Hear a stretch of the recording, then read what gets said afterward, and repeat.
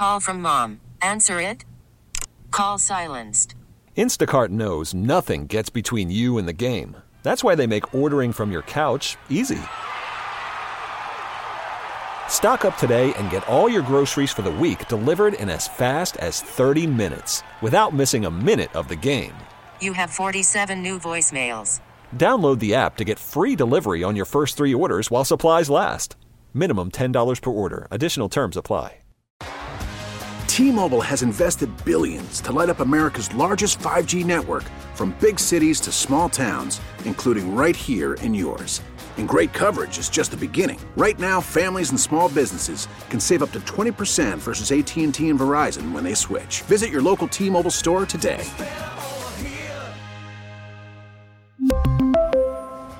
Plan savings with 3 lines of T-Mobile Essentials versus comparable available plans. Plan features and taxes and fees may vary. I want to give everything that I have for as long as I play, and I'm not saying that I haven't done that in the past, but there's always new ways that I can find to get better, and not being complacent with what I'm doing on the field, understanding that there's a lot of plays that we left out there, and statistically you look at it, we were top 3-4 offense in the league last year, and it wasn't good enough. So just losing the playoffs isn't fun. I so badly want to bring Super Bowl here to Buffalo. Bills quarterback Josh Allen earlier this week as we begin OTAs. That was on Tuesday, which was the lone media day for the Buffalo Bills. Some breaking news, though, that happened about 30 seconds ago. The Arizona Cardinals have released wide receiver DeAndre Hopkins. And with that, we're going to bring in our guest for today, Matt Parrino, Bills beat reporter over at Syracuse.com and the host of the Shout podcast. Matt, I thought we were going to talk about Bills OTAs today. I mean, we will, but the Hopkins news is kind of a big deal, isn't it? Yeah, I bet you they didn't love that whole podcast appearance where he said he wanted to go play with Josh Allen. It's kind of surprising to me, though, because I thought that they'd want to get in, like, with the fact that over the last couple of months, the market for Hopkins hasn't materialized the way that they wanted.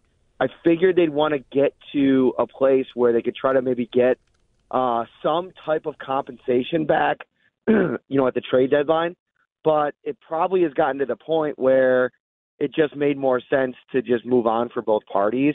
And to be honest with you, this is the scenario where I felt like the Bills could be in play with the way that they can maybe structure a new contract, push a little bit of it down the road. I think there's going to be multiple suitors for him, so I don't know if this is, a slam dunk by any means, but it definitely is intriguing. And, you just heard Josh Allen leading into this, not being good enough last year. The offense, for the most part, is back. And I know there's a lot of excitement around Dalton Kincaid, but, it would be upping the stakes quite a bit to add DeAndre Hopkins to this offense.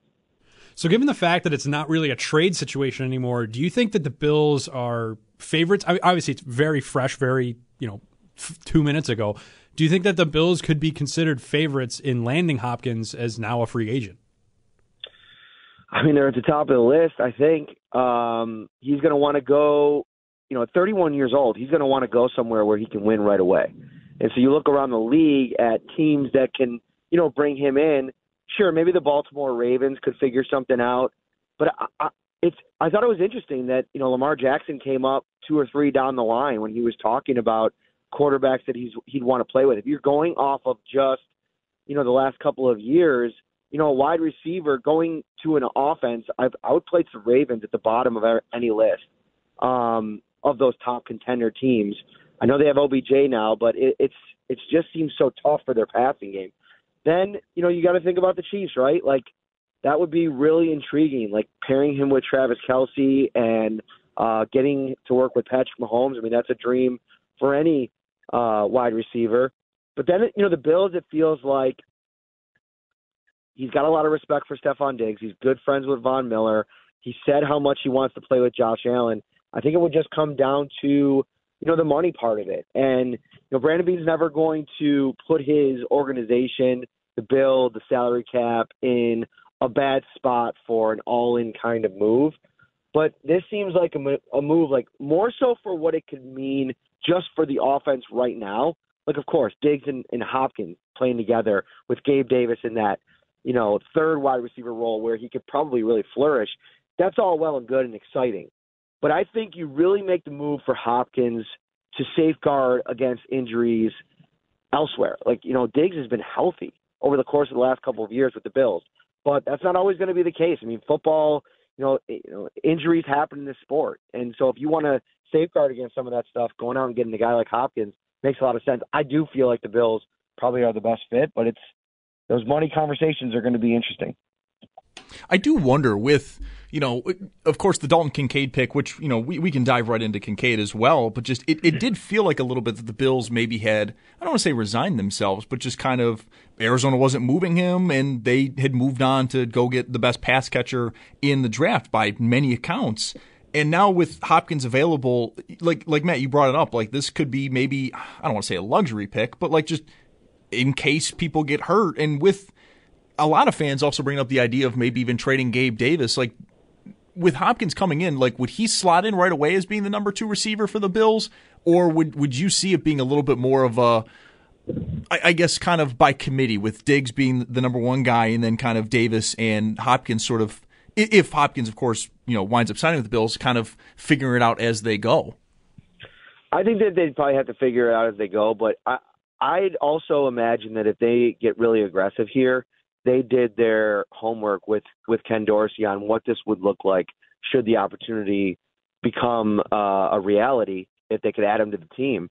And so what's interesting, too, I went back and I watched a lot of Hopkins from last year when all of this stuff was percolating. And, when you watch him and the way that he runs routes and the way that he wins in the area of the field that he operates, it looks a lot like Stephon Diggs, to be honest with you. He runs a lot of those 10 to 13-yard patterns.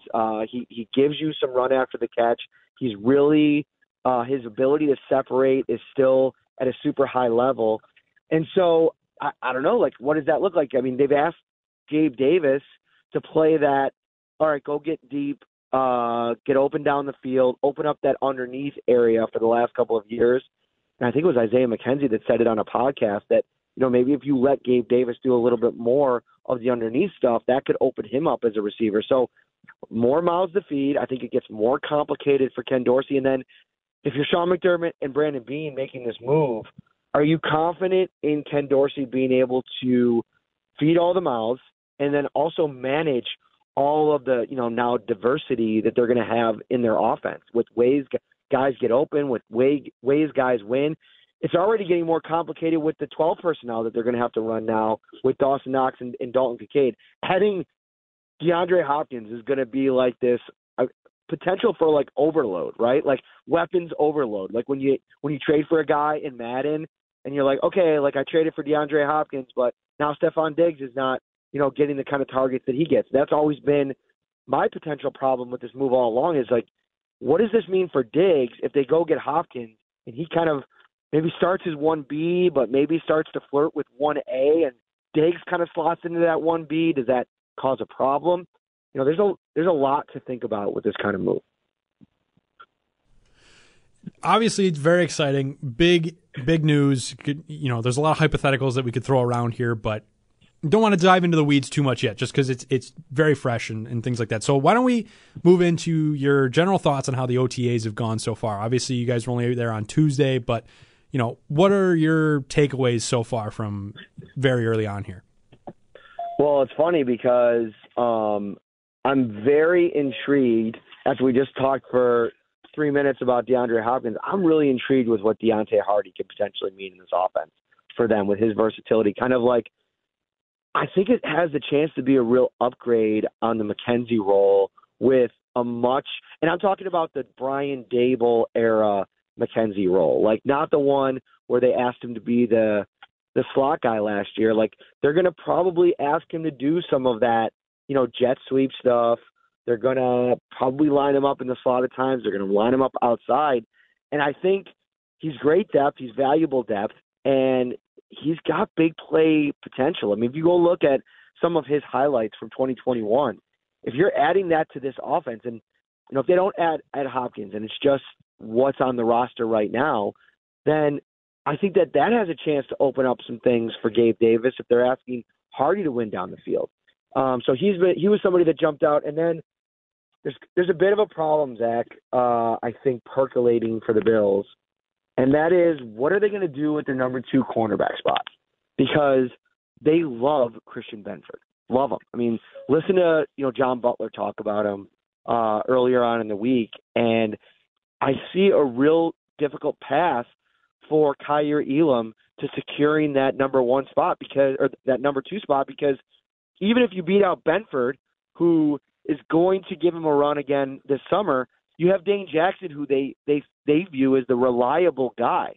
And so what does that mean for Kaiir Elam if he somehow gets to September and he's not the written in pen CB2? I think that's going to be a really intriguing storyline to monitor over the course of the summer. Well, I mean, now, like, speaking about that cornerback spot then, I mean, like, what do you make of Kaiir Elam, his rookie season? I thought he really came on in the second half of the year. The first half was, I think, for most aspects, very frustrating because him and Benford were really trading spots. Elam, of course, being a first-round pick, Christian Benford a later-round pick.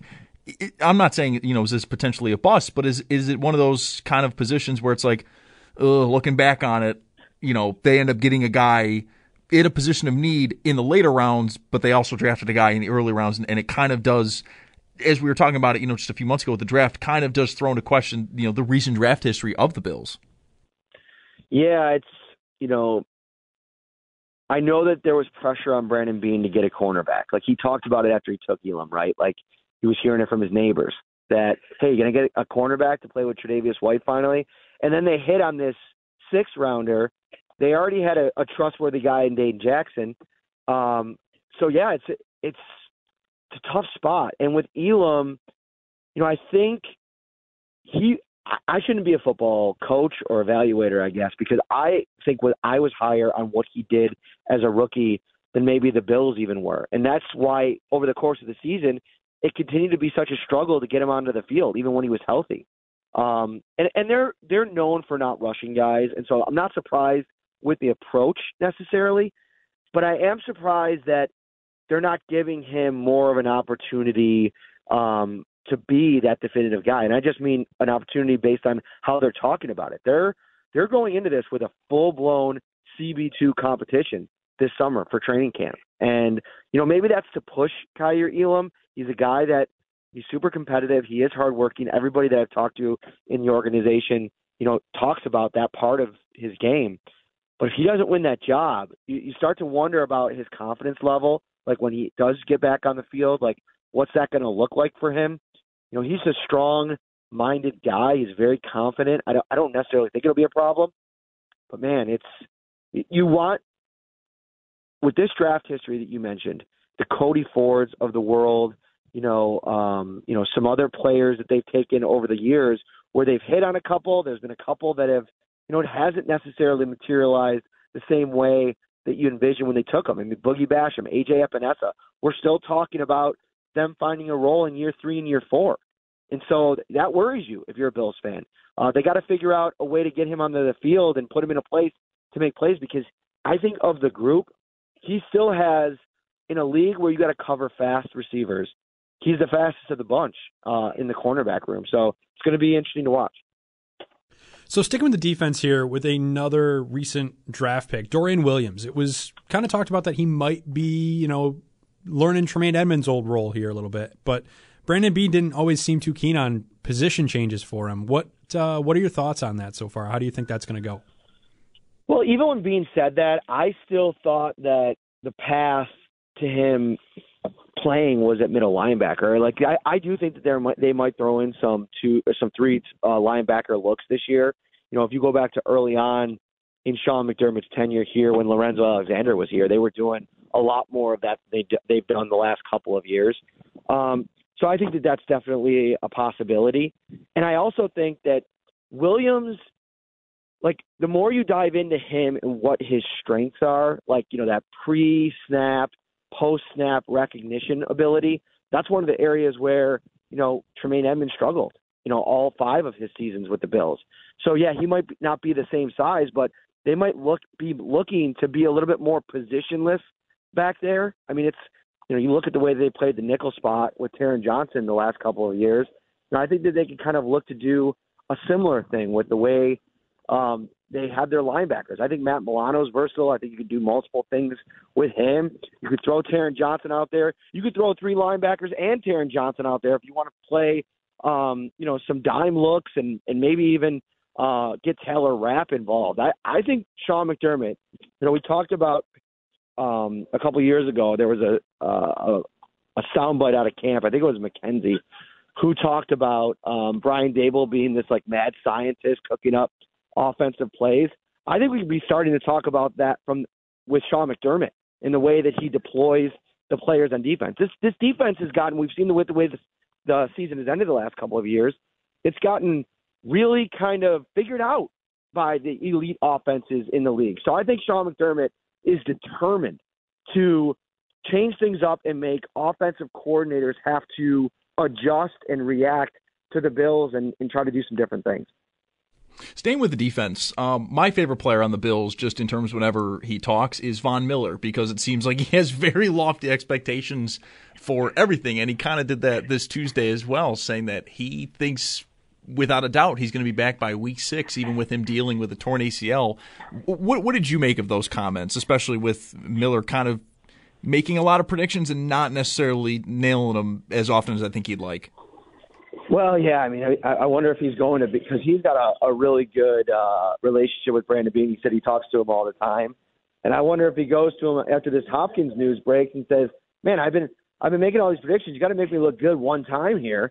But yeah, to your point, I always thought week 6 was a really safe bet, because different than Tre'Davious White in the position that he plays, Von Miller, it's not going to be as difficult, I think, for him to get back to playing shape, because you just don't have to, you don't have to backpedal.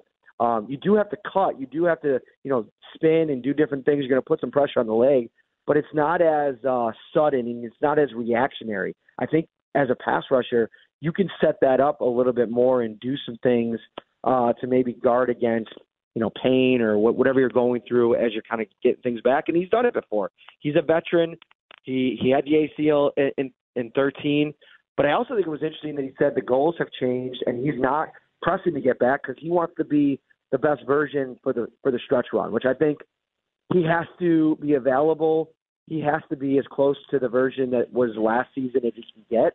So if it means taking time and letting Boogie Basham and AJ Epinesa maybe get, instead of 30 and 40% of the snaps, 50 and 60% of the snaps, while Von Miller is getting his way back, that might not be a bad thing either. So sticking with another guy that is kind of on the mend and on his way back, Damar Hamlin. What's the idea here? Like, obviously he's got a lot to work through and he's got a lot of things to come back from. But what's the feeling around the whole team of like what his plan is going to be? Yeah, I mean, I thought we'd see him doing maybe some stretch work, some running. I mean, just seeing him hit the sled there in that one video, I think Josh Reed from Channel 4 put it out, was super cool, obviously, considering where things were a couple months ago. I do still wonder, it looks like he's trending in this amazing direction and the way the coaches talk about it, but I wonder if we don't get to a point where, they want to put him on some type of the PUP list or, some type of long-term IR, like put him on the roster and then kind of take it slow. We'll see, but who knows? Maybe he gets into that training camp setting, puts on the helmet, puts on the pads, gets back going and it's all systems go. I mean, it's hard to predict. They're taking it one day at a time like they should and kind of reacting to how DeMar feels. So it's just going to be about, following that. I think bringing back Dean Marlowe is great insurance if you do need more time. And, who knows? Even when he gets back, I still think that there's going to be the mental part of it. There's probably going to be elements to that he's got to work through. Obviously, I wouldn't expect anything else. So I think it's just the approach the Bills are taking, I think, is a really smart one. And DeMar seems to be approaching it in a really healthy way also. On the West Her Hotline, Matt Parrino. Matt, before we let you go, what do you guys got cooking up over at the Shout Podcast? And, of course, I'm sure you're always busy over at Syracuse.com. So what do we got cooking up with, really the peak of summer really right around the corner? Yeah, so we have those on OTAs days, on Tuesdays, and then minicamp. We go live right afterwards with a podcast. Those are some of our most popular shows. And then on June 23rd, it's a Friday night, Shout Live at Wingnuts on 700 Military Road. Come out, you can hang out with us, have some great wings, drink some great beers, and talk Bills. It's a fun time. It's always a fun time. Absolutely. Matt, always a fun time to hear from you. Hope we can talk again and enjoy your Memorial Day weekend. Thanks for having me, buddy. Take care. We really need new phones. T-Mobile will cover the cost of 4 amazing new iPhone 15s, and each line is only $25 a month. New iPhone 15s? It's better over here. Only at T-Mobile, get 4 iPhone 15s on us and 4 lines for $25 per line per month with eligible trade-in when you switch. Minimum of 4 lines for $25 per line per month with autopay discount using debit or bank account. $5 more per line without autopay, plus taxes and fees. Phone fee at 24 monthly bill credits for well-qualified customers. Contact us before canceling account to continue bill credits or credit stop and balance on required finance agreement due. $35 per line connection charge applies. See T-Mobile.com. We get it. Attention spans just aren't what they used to be. Heads in social media and eyes on Netflix. But what do people do with their ears? Well, for one, they're listening to audio. Americans spend 4.4 hours with audio every day. Oh, and you want the proof? Well, you just sat through this ad that's now approaching 30 seconds. What could you say to a potential customer in 30 seconds? Let Odyssey put together a media plan tailor-made for your unique marketing needs. Advertise with Odyssey. Visit ads.odyssey.com.